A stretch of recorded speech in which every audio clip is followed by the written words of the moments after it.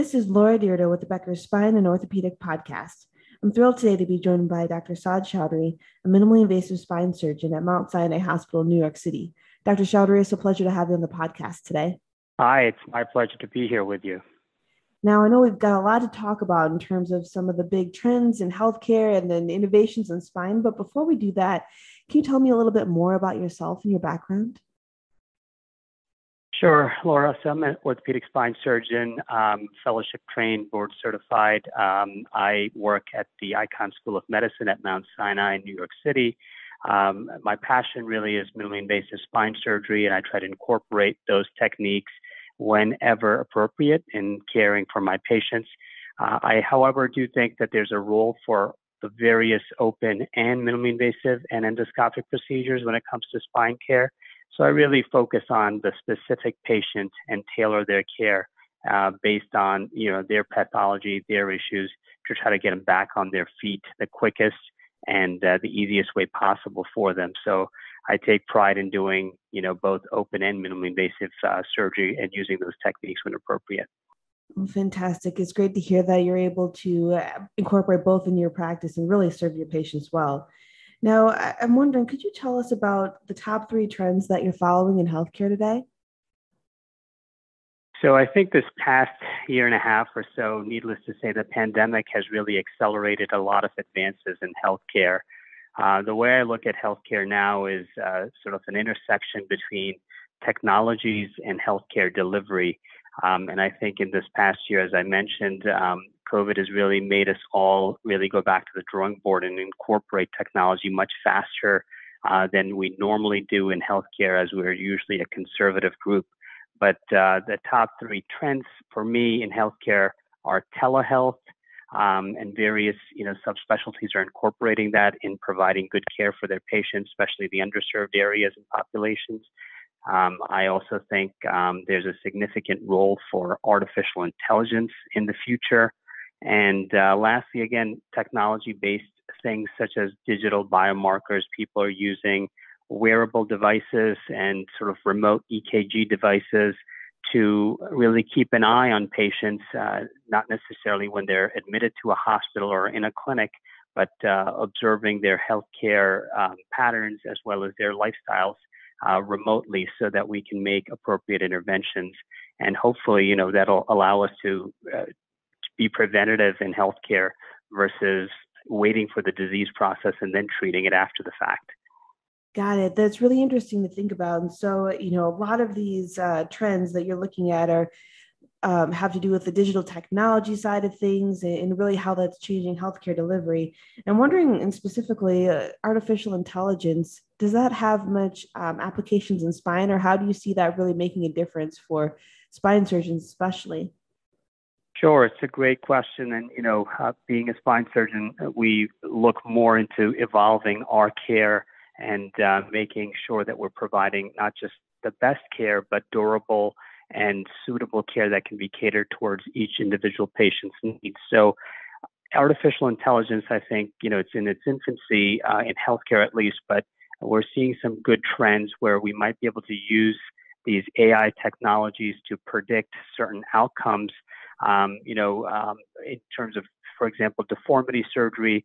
These are large surgeries that we perform for certain patients who are in dire straits, really. They're in miserable pain or feel debilitated with their day-to-day living.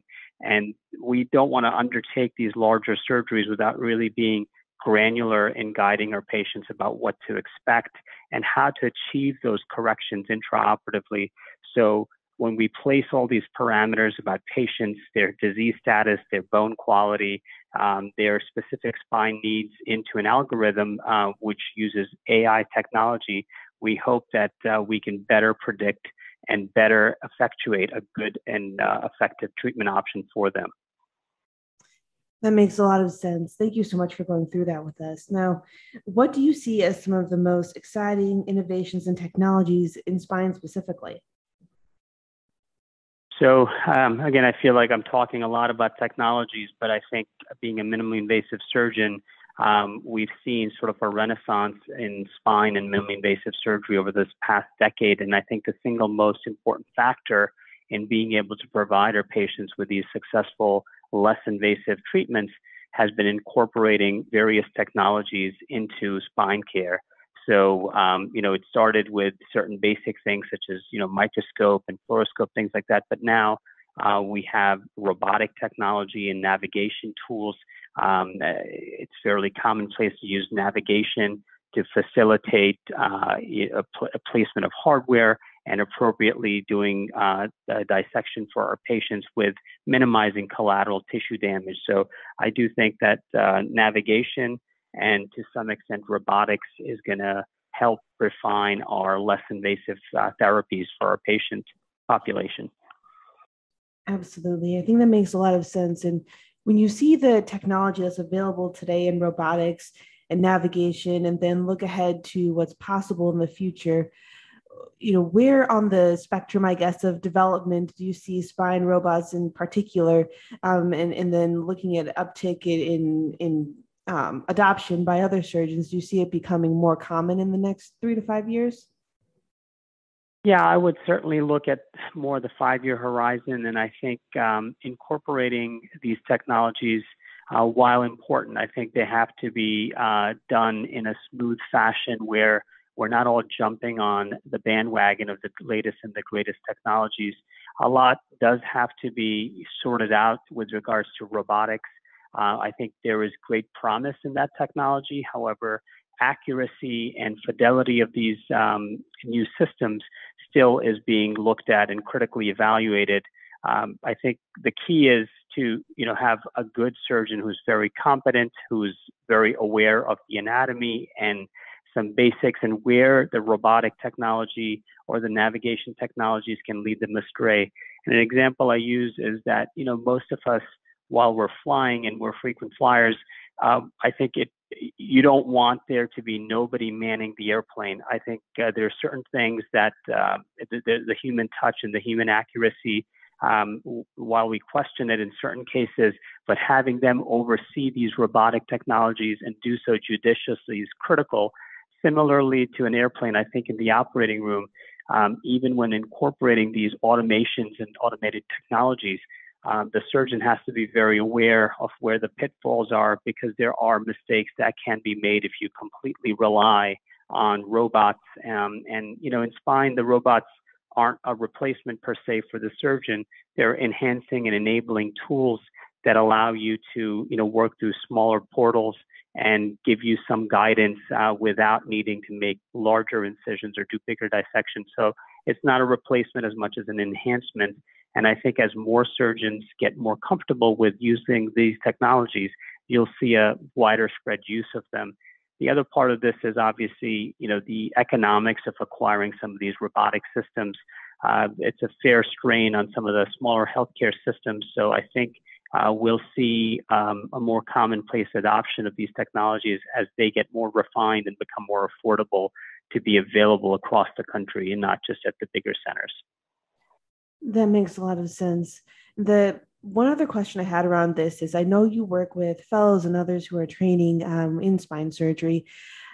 Is there any particular interest that you're seeing from them, or are they excited about robotics versus some of those who've been in practice for a while, or is it really still a mix? Yeah, so I think, I do train fellows and residents, and we have to be mindful in training our residents and fellows with both open as well as minimally invasive and navigation and digital tools. I think, again, as I mentioned earlier, the key is to be well-versed in all of the above. And in order to become a good minimally invasive surgeon or good robotic navigation-assisted surgeon, you really need to be able to do these surgeries without these technologies and be able to understand the native spine anatomy, be able to do these things in case you don't have these systems available. So it's not, there can be a malfunction, or there can be some issues where you feel that the reliability of some of these navigation or robotic systems is a little bit off. And it's not significantly off, but in the line of what we do, 1 or 2 millimeters can make a big difference. So we're very cautious and careful for even slightest variation of what we see. So I think when training our residents and fellows, we really stress that the initial part of their training they understand and really learn the native anatomy, and slowly we progress them into utilizing these enabling technologies because as I mentioned earlier, not every hospital system where some of our trainees will end up practicing at have these technologies available, and it would be a disservice to completely make our future generations reliant on technologies, and they wouldn't be able to operate without having some of these assistive devices. That's a really great point. Thank you, Dr. Chowdhury, for going through that.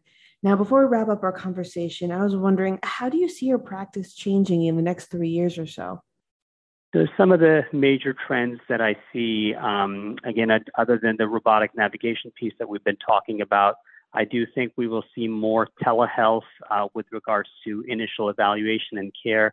I myself and some of my partners, and I'm sure various other spine surgeons, are utilizing telehealth for remote consults for patients who are, not in our local area who want to be evaluated or seen. So I think that's going to be here to stay. And I think that's beneficial for various patients, especially people who are in areas that are not, that don't have access to high level tertiary centers. So I think that's going to be a component to stay. Another trend that I'm seeing is general shift to outpatient-based surgery. And again, the pandemic helped us sort of sort some of this out because of the issues with hospitalization and utilizing inpatient facilities. I think a lot of us were doing some of these procedures in a safe yet outpatient basis. So I think there is going to be a shift of that. And then again, I think the endoscopic MIS world will continue to evolve and utilize AI and the new technologies so that we can do these surgeries with less invasive means with better outcomes for our patients in the future and better prediction for who's going to end up doing really well and be granular with our discussions for our patients. Well, Dr. Chowdhury, thank you so much for joining us on the podcast today. This has been a really fascinating discussion, and I look forward to connecting with you again soon. Thank you so much, Laura. It was my pleasure to be here.